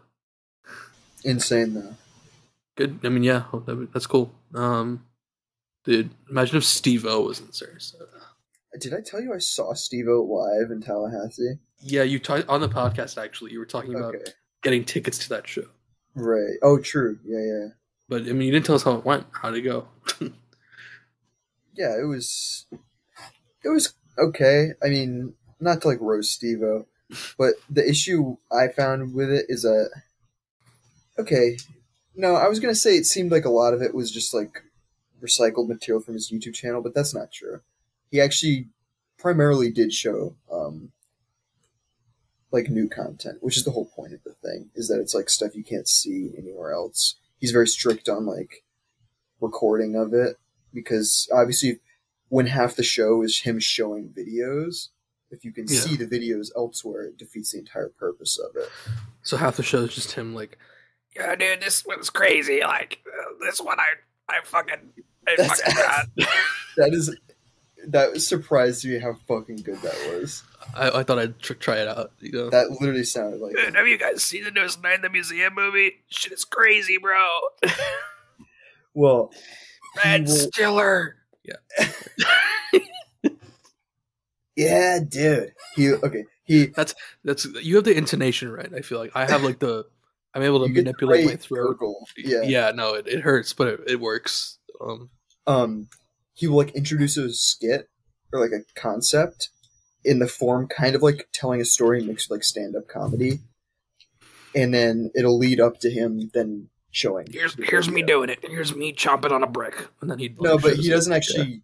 He leaves the stage when that happens. Oh, that's cool. He'll just walk off stage, and then it'll darken or whatever, and the screen will play the skit, and then he'll come back out and move on to the next one, I guess. That sounds fun. Like, yeah, it was pretty sick. And also Preston Lacey was there, which was insane. He like opened for Steve-O. Oh shit! And I don't know if you've seen any of Steve-O's Wild Ride podcast. No, but I think his producer or someone. He like appears regularly on the podcast. I don't remember his name or what position he has, but he's something. He works with Steve-O and something. He also opened for Steve-O as well. There was like 2 opening, if you can call it that. I don't know. Gotcha. And then Steve-O came out and did it. It's cool. Yeah, it was pretty cool. All right. I don't know how we start talking about this, but Secret of the Tomb. Once again directed by Sean Levy. Land Debbie. Dude, I was reading. This is written by David Goyne, so I think I read David. Dude, misinput. A little mix up. So this was both we should mention, features a posthumous role from both Rob. It was recorded right before when this released. Both of these actors were deceased. Robin Williams and Mickey Rooney. It was their last on-screen performances for both of them. Yep. And so this movie, okay, it's interesting. This movie opens with I guess you don't know it's a flashback right away. I don't even know if you could describe. I don't know how to describe it, but the intro is like not ancient Egypt, like archaeological discovering of Egypt, so like 1930s. Yeah. Indiana Jones tier. Yes, Indiana Jones tier. There's even a guy who like is very clearly like an Indiana Jones ripoff, who is the dad of the little boy. Anyway, little boy, son of the Indiana Jones tier dude, discovers a tomb by like falling into it during a sandstorm, basically, and the locals are like, you can't take it. If you take it, the end will come. And the dude's like, no, yeah, I don't give a shit. Take it. And takes it. We later learned that this little boy was Cecil. What? For some reason. And then the movie opens. So now we're, 70 years later. Larry is still the guard at the Museum of Natural History, and he's like hosting event coordinator tier. Yeah, he's like hosting like benefits and stuff for the museum. And at this point, the entire public thinks that all the museum exhibits are just animatronics.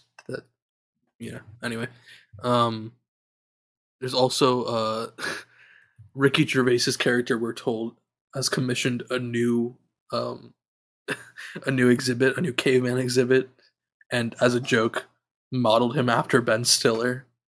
And this introduces Law, the caveman, played by Ben Stiller also, which is possibly the best part of this whole movie. Possibly the best part of the movie, or funniest at least. Yeah. Despite when I first saw it, I thought it was potentially going to be one of the least funny parts of the movie. I just didn't think it was going to be featured as prominently. I was like, okay, they're just going to do this first scene and then like one scene at the end. I did not think he was going to be a fucking like main sideshow exhibit that travels with Larry throughout the movie.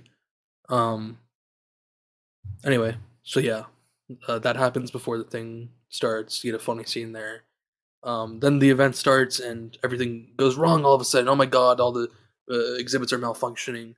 Teddy Roosevelt is like fucking having a stroke. Like those parts were kind of insane. Pulls out his gun and points it at Ben Stiller's yeah, gun. And then like there's moments throughout this where this happens, and Robin Williams just like I guess I don't know if he's ad-libbing, but he's like doing lines of different presidents. He's like, "That's not what you can do for your country. That's what your country can do." And just like pointing his gun at people and shit. Just pretty funny. And then so Larry's like, "What the fuck's going on?"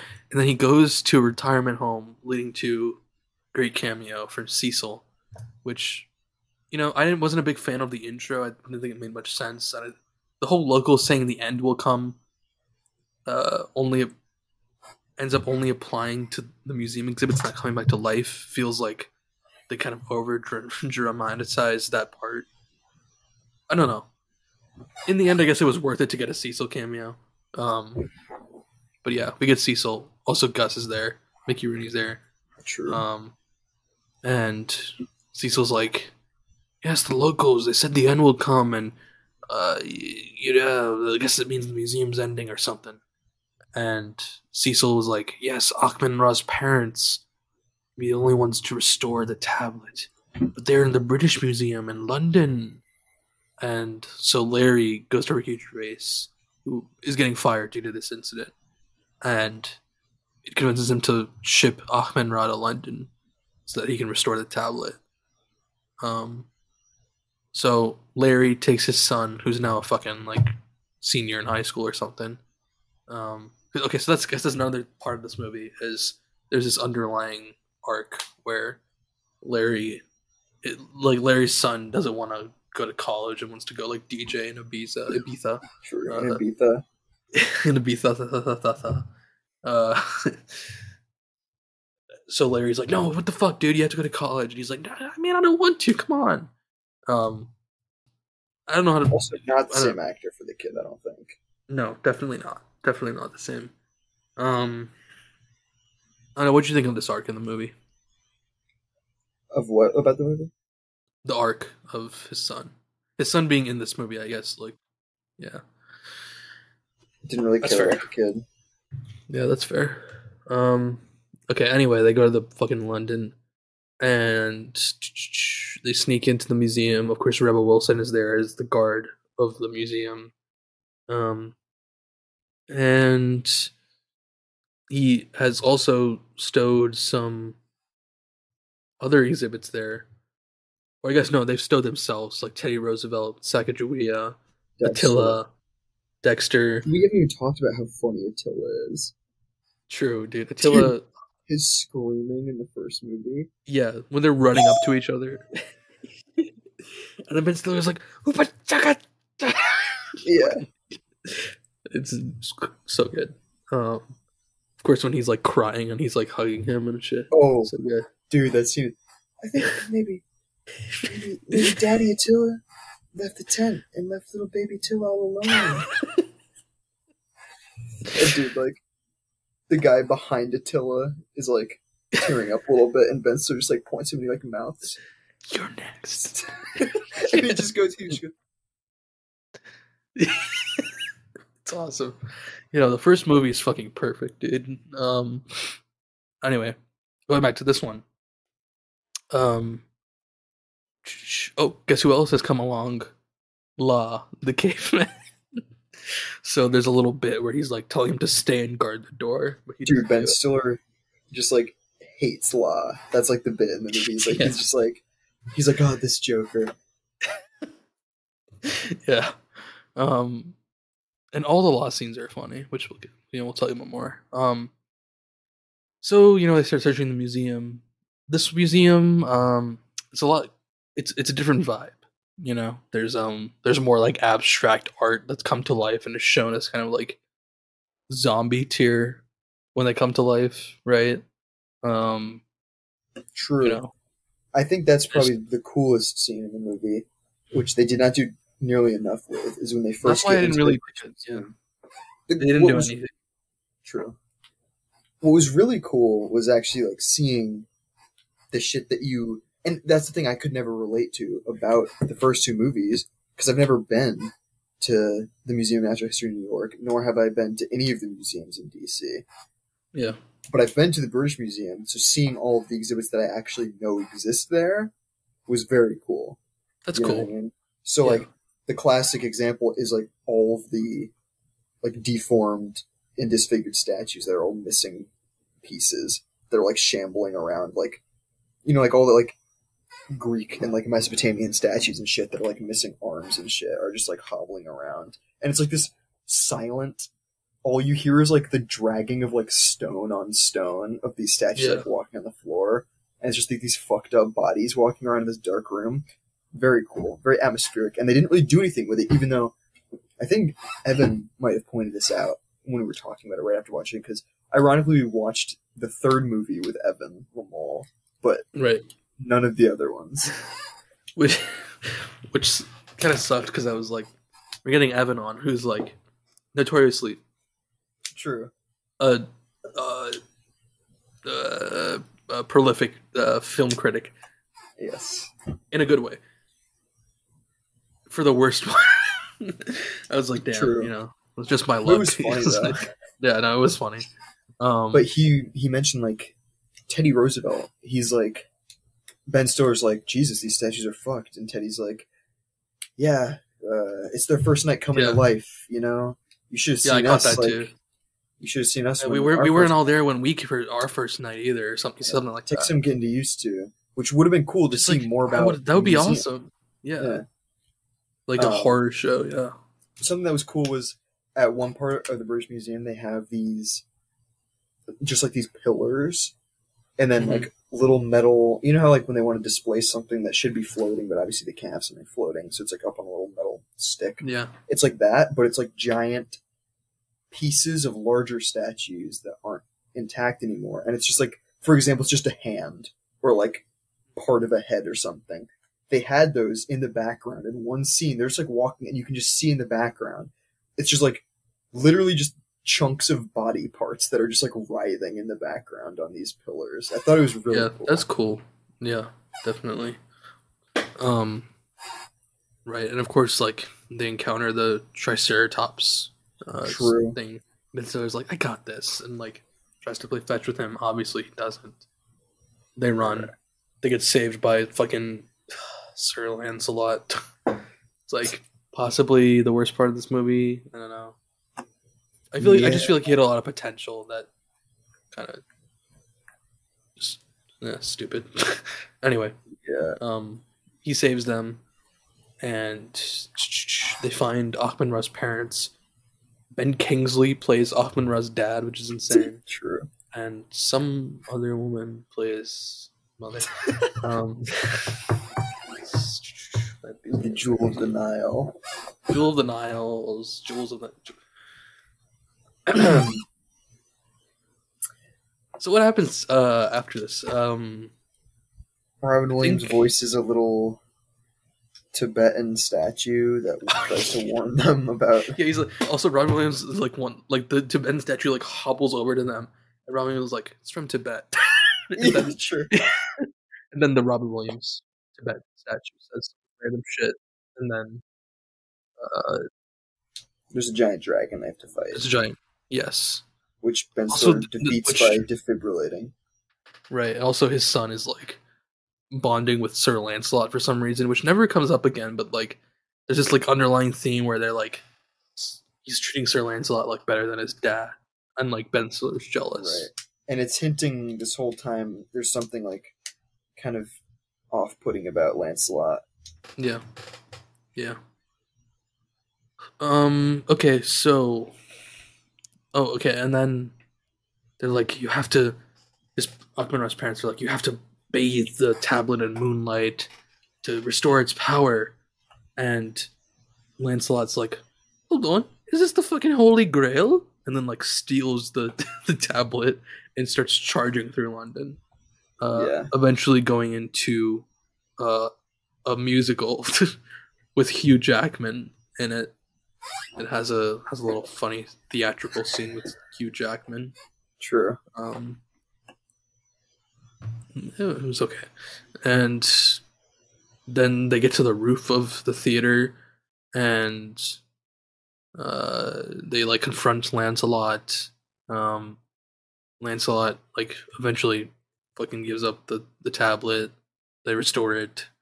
And then at the end of the movie, they decide that the tablet should stay with Achman-Ra and his parents, even though this means the New York exhibits will never come to life, uh, until will no longer come to life. So, they're all at peace with that though, and they do it. So they go back to New York. Larry says goodbye to all the exhibits, and then leaves the museum for the last, final time. And then we open 3 years later. Larry is now a school teacher. He's a school teacher. Don't question it. He's a school teacher. Why do I have no memory of this? He's a school teacher. Wait. I smell bullshit. This Wikipedia is fucked up. When do they mention that he's a school teacher? Dude, how does the movie end? Okay, here's my memory. This is not the wiki. This is my memory. My memory is, it's 3 years later, and Rebel Wilson shows up with all the New York exhibits as part of like a traveling exhibit. Yeah. Ricky Gervais is there, and he's like, "Oh shit, you brought them all back." She's like, "Yeah, we're traveling an exhibit," and the tablet's there, obviously, so they all come to life again. It's a big party because they're fucking alive again for the night. And then we cut to the outside of the museum. This is my memory. We cut to the outside of the museum, and Ben Stiller is like disheveled. He looks like half like homeless, and is looking at the museum. And then it cuts to black. He's like looking at the museum from the street. Which I know you said that he'd probably go in, but I think it was a weird way to end it in my book. I don't know. He's not like a half homeless. I'm literally watching it right now. Is it just me? I don't know. He just looked disheveled. I don't know. Oh wait, I was looking at the wrong scene. Let's see. Rebel Wilson. Everybody's there, including Lancelot. Rebel Wilson and Law make out. Oh yeah, that's funny. Oh yeah, I mean he's not half homeless looking. He just has scruff. Okay, I don't know why. He's in my mind, shaven. Yeah, he clearly has taken this hard. Yeah, when does it fucking say he's a school teacher? Yeah, no, that's bullshit. We gotta correct the Wikipedia on that. Because they simply do not mention he's a school teacher. What? I'm like looking, he doesn't have any lines after the 3 years later. He doesn't. They don't show him till that last fucking frame. Yeah. That's some bullshit, bro. That's an actual mistake on Wikipedia. Alright. Also, terrible moment. The third one doesn't end with an Earth, Wind, and Fire song. It actually ends with Got to Be Real, right? Yes. Which is a great song, and also iconic from personally my childhood, but... Speak for yourself, kid. I did. I said personally my childhood. It was in fact me speaking for myself. Go! Dum-dum. Yes? You give me gum-gum. I give you gum-gum? You do dum-dum, you give me gum-gum. Gee, okay. You know what? I have no gum-gum, sorry. And my name isn't Dum-Dum. My name's Larry. No, your name Dum-Dum. That happened. I don't have Dum-Dum. Gum-gum. Yeah, I did not know it was going to be a fucking 30-second long clip, but... What was that? I just typed in Night at the Museum soundbite to add stuff to the soundboard while we were talking, and then it just said Dum-Dum, so I assumed it was going to just be Dum-Dum on Gum-Gum, and that'd be it. I didn't think it was going to be a whole little mini scene. That was pretty funny, though. It was funny. Alright, anyway. What were we talking about? That song. Yeah, Got to Be Real. I think it's a good choice. Like, it fits the vibe of the other ending music, but yeah. It's not the same. It's not the same. It is, in fact, not the same. One scene we didn't mention is another possibly top 3 scenes for me in the movie. True. With Larry and the caveman. They're trapped in that break room in the museum. You remember this? Rebel Wilson locks him up. Yes, it locks him up with the caveman. And it's funny, Ben Stiller's like ranting about like his son and like the situation he's in. And Law is imitating him, of course. Like Larry like sits down at some point and like slams his like flashlight onto the table, and Law slams a giant bone onto the table. Sure. And he's like, I just wish that he would go to college and then take a break. And Law's like, I was like, just mocking him. And at some point in the middle, just like puts his hand in like a toaster and gets like shocked for like 10 seconds. It's hilarious. Just great scene. I think for me, the funniest part is just him like just mimicking Ben Stiller's actions, Oh yeah, seemingly for no purpose. yeah. And also just pulling out the bone from literally nowhere. The bone, the comically large bone. Yeah. It's insane. It's so good. Yeah. Anything else we should mention before we wrap it up? Nah, can't think of anything. Ranking moment. This is Yeah. gonna be rough. What do I have on 5 and 6? Little Foxes If is anything. 5. Something About Mary is 6.5. That's it. Okay. See, it's weird to say this. Maybe not to you, but maybe to other people. But like, I feel like I enjoy Little Fockers a little bit more than this.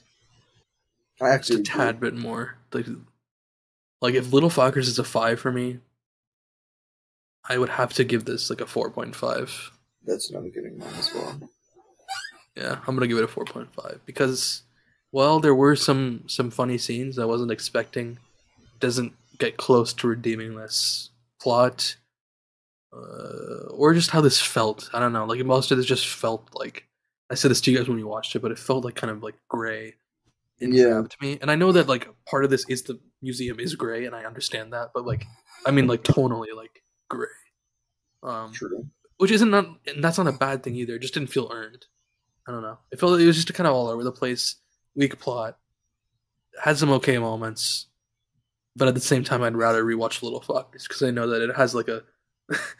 Little Fockers has like a somewhat better plot and a lot more scenes that I laughed out loud at. So, you know what I mean? Yeah, That's why I place it below Little Fockers. Any other thoughts? Nah. Probably if you're gonna watch them, you might skip One. the third one, TBH. Yeah, just watch 1 and 2. Like... Yeah, just watch 1 and 2. I mean, watch 3 if you want, but I can't promise you'll think it was a good use of your time. If anything, literally just look up the fucking scenes that we liked on YouTube. Like, the caveman scenes. Yeah. Literally. But yeah, wow, this is kind of insane. We did 3 movies in under 2 hours. It's kind of crazy. We work hard when we have to. Yes, not in terms of scheduling and actually recording it, though. Okay, well, I'm available mostly every day. That's all I'm going to say. That's fair enough. Not to, So what's next for Summer of Stiller, guys? Well, let me tell you. Episode 5, Starsky and Hutch, Dodgeball, and Mystery Men. Now, I can't tell you when this will come out. But listen, guys, there's school. You guys know there's school. There's We're school gonna going finish on. before September 23rd. We're gonna do Starsky and Hutch, Dodgeball, Mystery Men, Zoolander, Duology, Tropic Thunder, The Watch, Greenberg, Meyerowitz Stories, Secret Life of Walter Mitty, Madagascar franchise, Megamind, and Elmo's Christmas Countdown. And All in Flirting 2 with Disaster, weeks. Maybe. And possibly Flirting with Disaster, all by September 23rd, 28th, whatever. It's, wow. I think, should we set a new goal? Are we going to set the goal, or are we just going to keep calling it summer, even long after summer? No, we're always going to call it summer. But should we, like, realign the goal of, like, is it no longer Berlin Center? Should we be like, it's going to be finished before 2022 is over?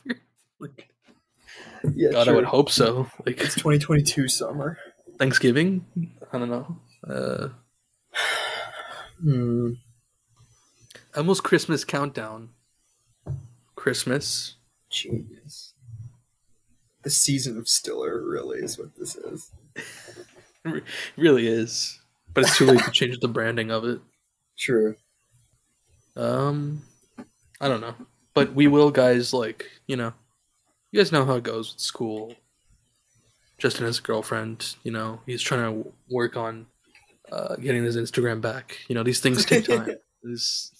Are you actually working on getting your Instagram back? Well, because they want to know. The people want to know. Okay. Would I like to? Yes. Here's what I told you, you just have to send that email. They will do it. Dude, so you say. I looked it up online. Everyone worked for said they me. will not respond. How long ago was that, though? To be fair, that was like 10th grade or something. Well, okay, well, I don't know. Maybe it is worth just sending an email, but here's the thing. Here's the part I'm really pissed about.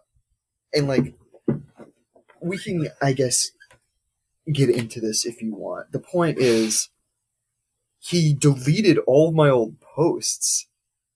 Yeah, and I don't know if it... I was going to say the hope is that you get the followers.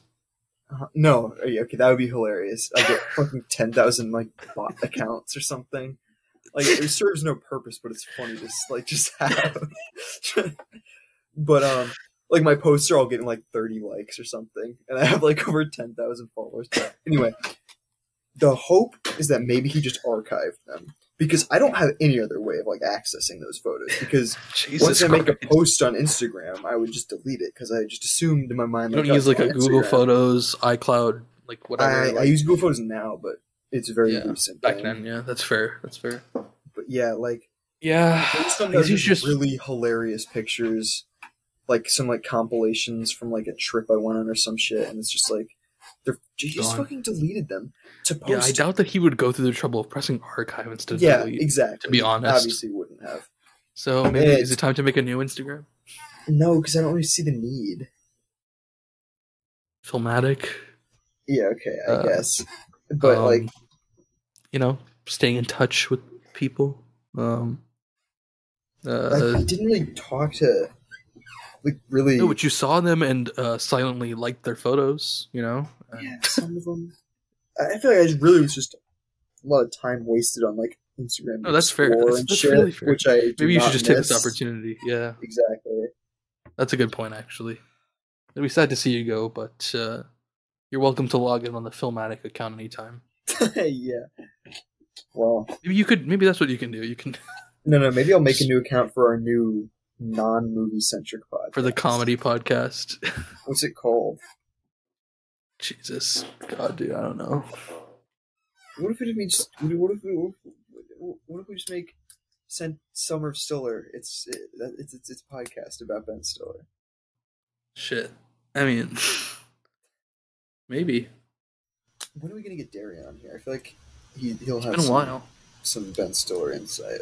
I feel like I've talked to him about Ben Stiller before. No, he did watch the Meet the Parents trilogy when we were doing the episode, but like after we posted it. No, we should get Darian on. The problem is with Summer of Stiller, we talked about this, is like it's not very accessible to the general public, considering you have to watch like 3 movies at a time to be caught up for an episode. But I think for the Zoolander duology, we'll be able to get some people because it's only 2 movies. It's sequel tier, you know what I mean? Like that's fairly accessible. I'm gonna say let's shoot for that. Let's shoot for getting some people on the Zoolander episode, but that's like 2 months from now. No, we can do better than that. Come on. Okay, we're gonna reach out to Colton. We're gonna ask him. We're gonna reach out to Colton. Episodes seem interesting. I'll do that. I'll do that tonight. So yeah, we're gonna reach out to Colton. We're gonna get some people on the Zoolander episode. I think what we're gonna do, and we'll talk about this personally, but I think we're gonna come up with some sort of system where we can watch the movies quicker, maybe watch them independently again. Right. Yeah. Right, because that seemed to make things go quicker before. But yeah, anyway, we will be coming back soon. Whether it's Summer of Stiller or something else, I will post something. So true. Yeah. Any final words for the people? Nah. People like in Madagascar when the whole movie, like Alex is like the people. You know what I'm talking about?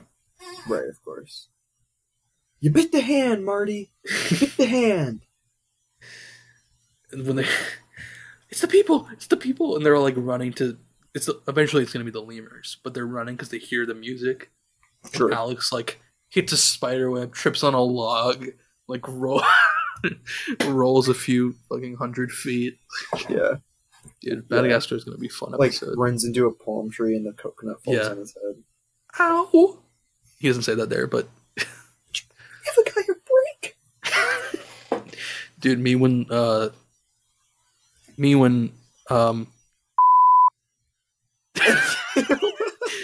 Oh, let me try.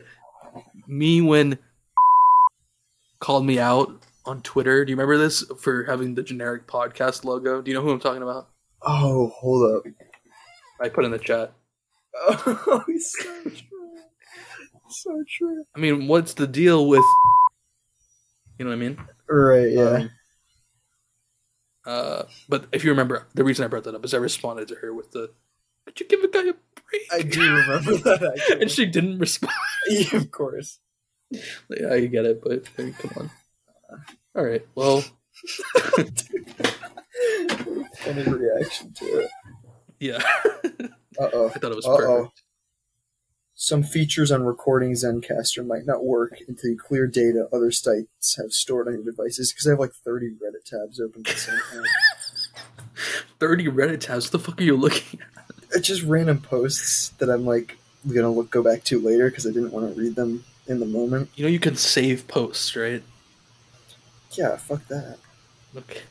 Fuck that. Let me crash my computer. Choose sites to clear.